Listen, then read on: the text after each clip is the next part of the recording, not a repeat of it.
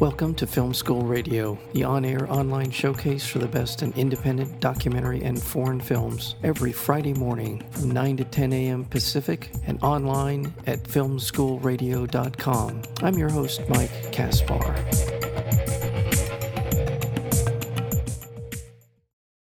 On October 24, 2011, 12-year-old Garrett Phillips was murdered in his home in Potsdam, a small town in upstate New York.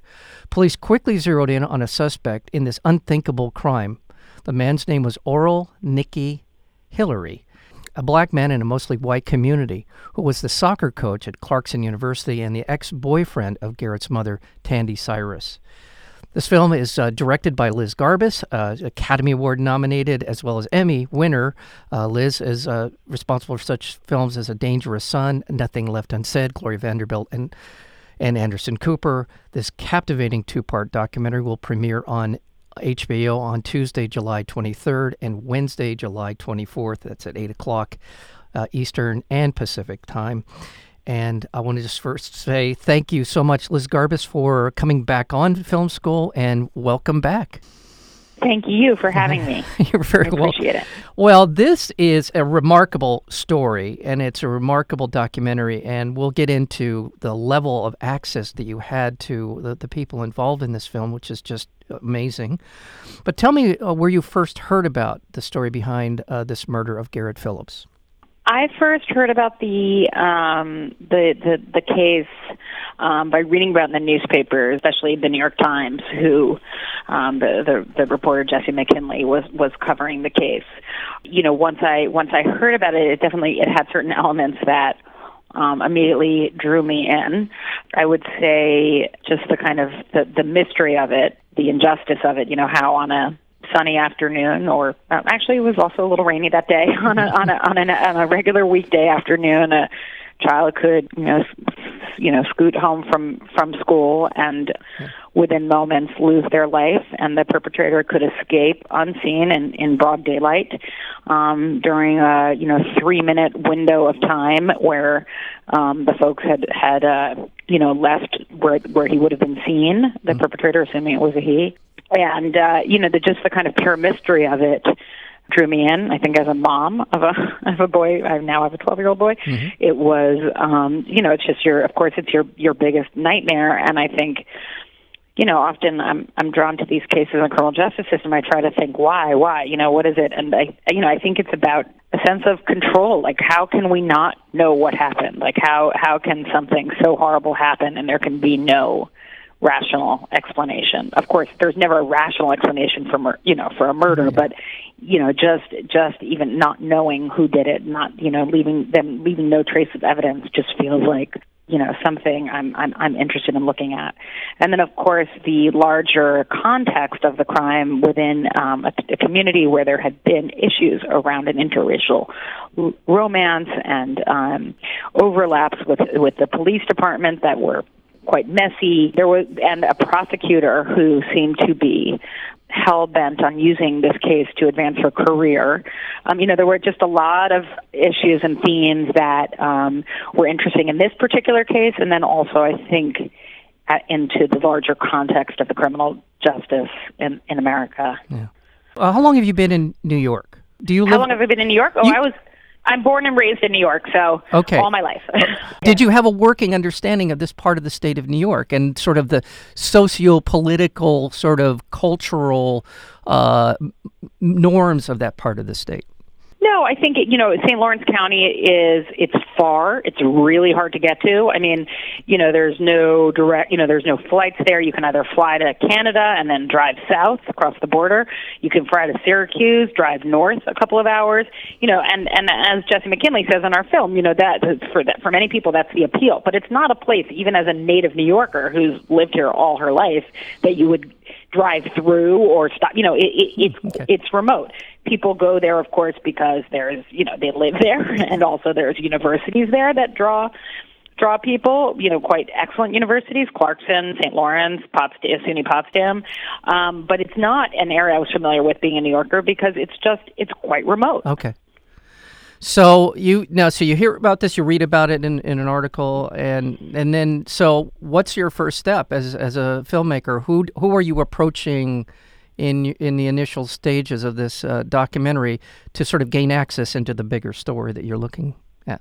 Approaching everybody, you reach out to the prosecutor's office, you reach out to the defense attorney's office, reach out to, really that's where we started. And through the defense attorneys, ultimately, we were connected with Nick Hillary himself, and that's where it started. And what were your initial impressions as a filmmaker? You're looking for the elements that are going to create a great story in terms of how this thing is going to unfold. And I would assume that you're going on at some level, kind of instinctually, after having such a long and storied career as a filmmaker, you're looking for certain things. What was your first impression when you met Nick Hillary? My first impressions of Nick are, consistent with many. I mean, Nick is a lovely, very calm, patient person. He is easy to be around, easy to have a laugh with, loves soccer, can talk about that endlessly. He is, really good with his kids. So, he's an easy guy to meet and to be around. So, those were my impressions. Yeah. I think that when I enter a world, I try not to bring judgment. I mean, I made a film called There's Something Wrong with Aunt Diane some years ago for HBO, and it was about the tragedy on the Taconic Parkway where in the middle of afternoon, a mother, a woman with her children and nieces in the back of the car drove the wrong way down the Taconic Parkway and ended up causing the death of herself and 8 people. And, it would be like, one day I would think, oh, it was definitely a suicide. One day I'd think, oh, it was an accident. You kind of go through, you kind of walk out every day with different theories about it. And what I learned from that was, I think my role as a filmmaker is just not to fix on a theory. My role as a filmmaker is to be open to wherever that takes you, and that for the viewer, having that experience is what's key. That experience of being exposed to the information and letting them go on that roller coaster ride of feeling convinced one way 1 minute and then another way the next. And I think that's how I approached the film. Yeah, let me just say, first of all, let me let people know we're speaking with Liz Garbus. She's the director of a new documentary is coming out on HBO called Who Killed Garrett Phillips. It's premiering on Tuesday, July 23rd, and it's a 2-part documentary. So it's premiering on Tuesday, July 23rd, and then the second part is on Wednesday, July 24th on HBO. Check all your HBO channels. It's scheduled to start at 8 p.m. on those 2 nights. Thank you for that answer, because there's a lot of suspense in this film and a lot of tension in the film. And one of for me, the part that is just, I was actually shaking during the interrogation of him in the office with the 2 officers. I really literally was reacting, viscerally to it, because we've seen enough of these procedural police TV shows and through documentaries to know where they're going, and watching Nick deal with it and watching these 2 officers. I don't know if they crossed any lines in the course of that in their interrogations, because I know they have a lot of latitude, but boy, did it feel like they crossed some lines in that particular sequence. But it is riveting and truly a moving part of this film that I was, like I said, I was literally shaking, because I just felt there was so much tension there. Well, now, did they cross any lines in that? Do you know procedurally, or were they within the bounds of their ability to ask the questions that they were posing to Nick in that interview? Yeah, I think the questions were all kosher. I think that Nick was technically free to leave, but when he, for most of the interrogation, but when he got up and they kind of physically blocked him from leaving, he knew, as we say in the film, that this was kind of an invitation for if he ever got excited or if he ever said, excuse me, or put his hand on them, even in a soft way, that would be an excuse to kind of, kick him to the ground. And, that would be resisting, that could be used against him in all kinds of ways. So it seems like they brought it right up to the line at that point. I mean, there has part of the civil suit that Nick's team filed did include the fact that he was strip searched and that there was, this was not a rape. This was not a situation in which, his private parts would be pertinent. So, that was clearly a tactic of humiliation. But, there's never been a kind of judgment that they broke any laws. No. Well, I don't know. Yeah.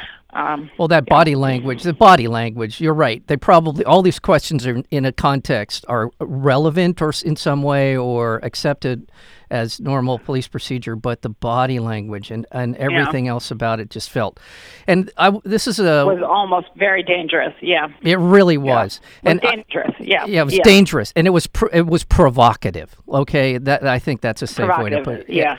Now, one of the challenges in talking to you about who killed Garrett Phillips is I don't want to give very much away because I think it's in watching this film. And I really do think that if you don't, I'd almost encourage people to not read up on any of this. Just if you're interested in seeing the film, see it on HBO on next Tuesday and Wednesday night.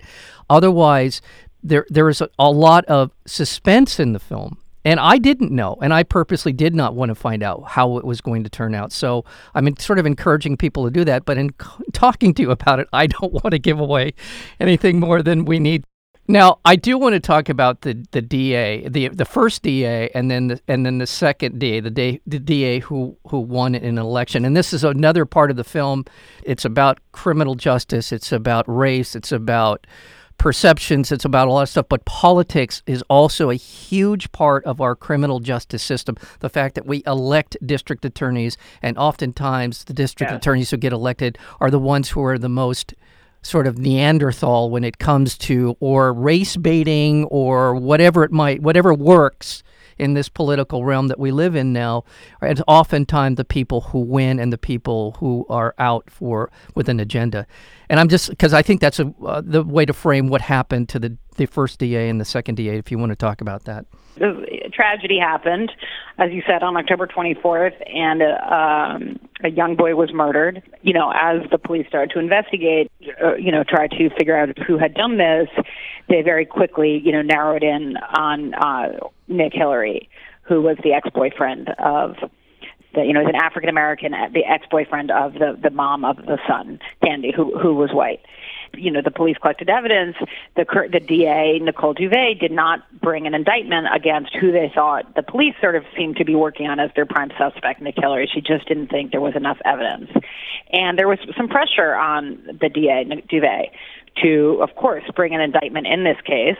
It was a tragedy. The town was devastated, but Duvet did not feel that she had enough evidence to mount a prosecution. Then the election comes, and her challenger is a lawyer named Mary Rain, who basically runs on the idea that she will get justice for Garrett. And justice for Garrett was code for locking up Nick Hillary. Yep. Because, we know that in the way that the Justice for Garrett campaign was launched. They put signs all over his house. They followed people who were alibi witnesses for Nick Hillary to far-flung towns and put signs up as a mean, Justice for Garrett signs as a means of intimidating them. So Justice for Garrett and, Nick Hillary, lock up Nick Hillary were aligned. And so Mary Rain aligned herself with that movement, even appeared at campaign events with Garrett's grieving mother, Candy Cyrus, and, really ran on the fact that she would mount this case. And, time goes on. She's elected. She defeats Duvet. And indeed, she goes ahead and tries to bring an indictment against Hillary. Her first attempt, it loses, thrown out. So the whole thing of you could indict a ham sandwich, did not work in that case. But then she goes ahead and tries again, and she does get, which is not double jeopardy because it's not, it's just an indictment. It's a grand jury proceeding, and she is able to secure an indictment against Nick, to prosecute Nick. So the like you said, prosecutors are elected officials. These are become very political. People want justice. People want people to pay for crimes, as well we all should. But it becomes, often the family members are used as pawns.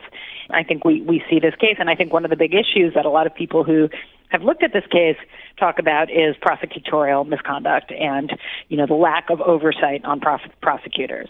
And again, we won't reveal what happens in the end and what happens with the prosecutor and what happens with the case, but, this is certainly a major theme of what the documentary explores. Right.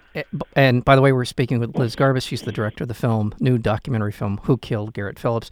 And this is part of what is, and through all this, all of the almost 3 hours of film, 2.5, 3 hours of this film over 2 parts on HBO, is the thread that runs through it almost from the beginning is how much does race play into all of this, all the way through.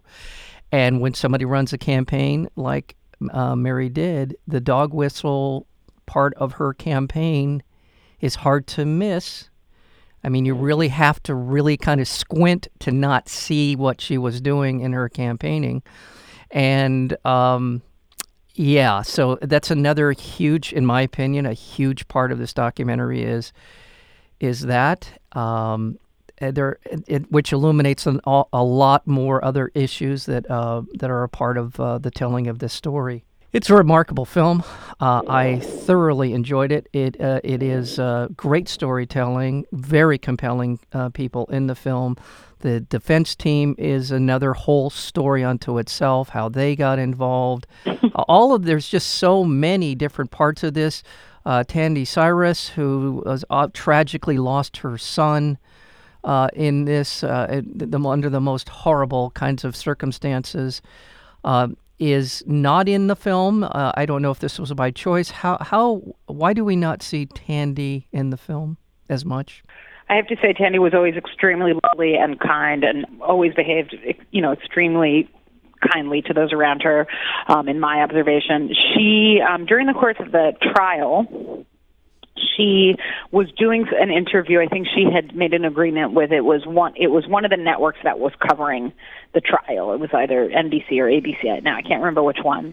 And I think at that point that was all she could manage. So I did talk to her about coming back to her after the trial when things were a little more quiet in her life.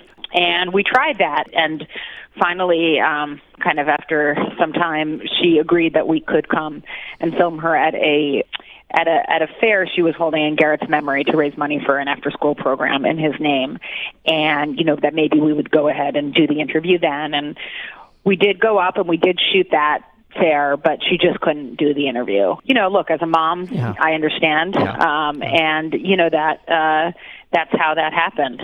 I think that when you're an elected official or a public official, in a case like this, you have a responsibility to speak.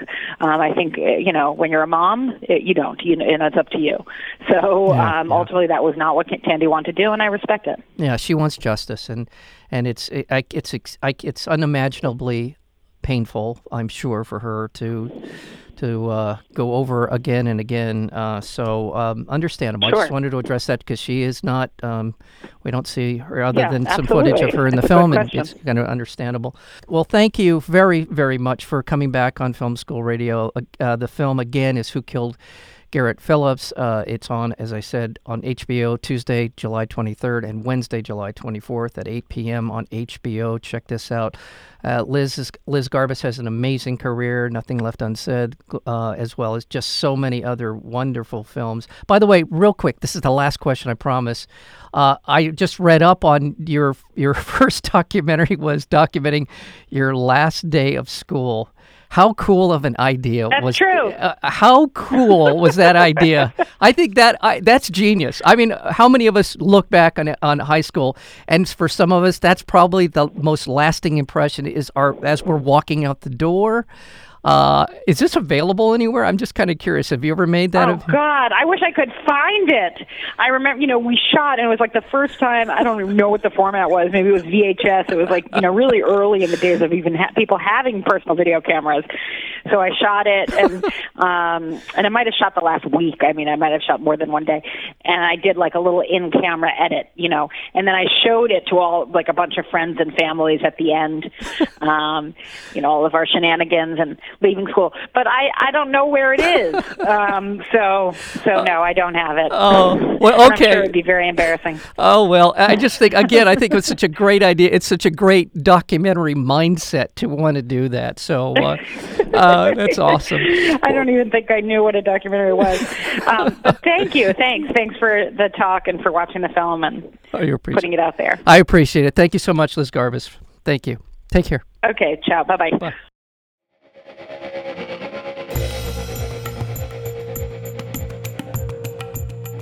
You've been listening to Film School Radio, the on-air online showcase for the best in independent documentary and foreign films. You can find out more about the program at filmschoolradio.com. I'm your host, Mike Kaspar. Thank you for tuning in, and we'll see you next week with another edition of Film School Radio.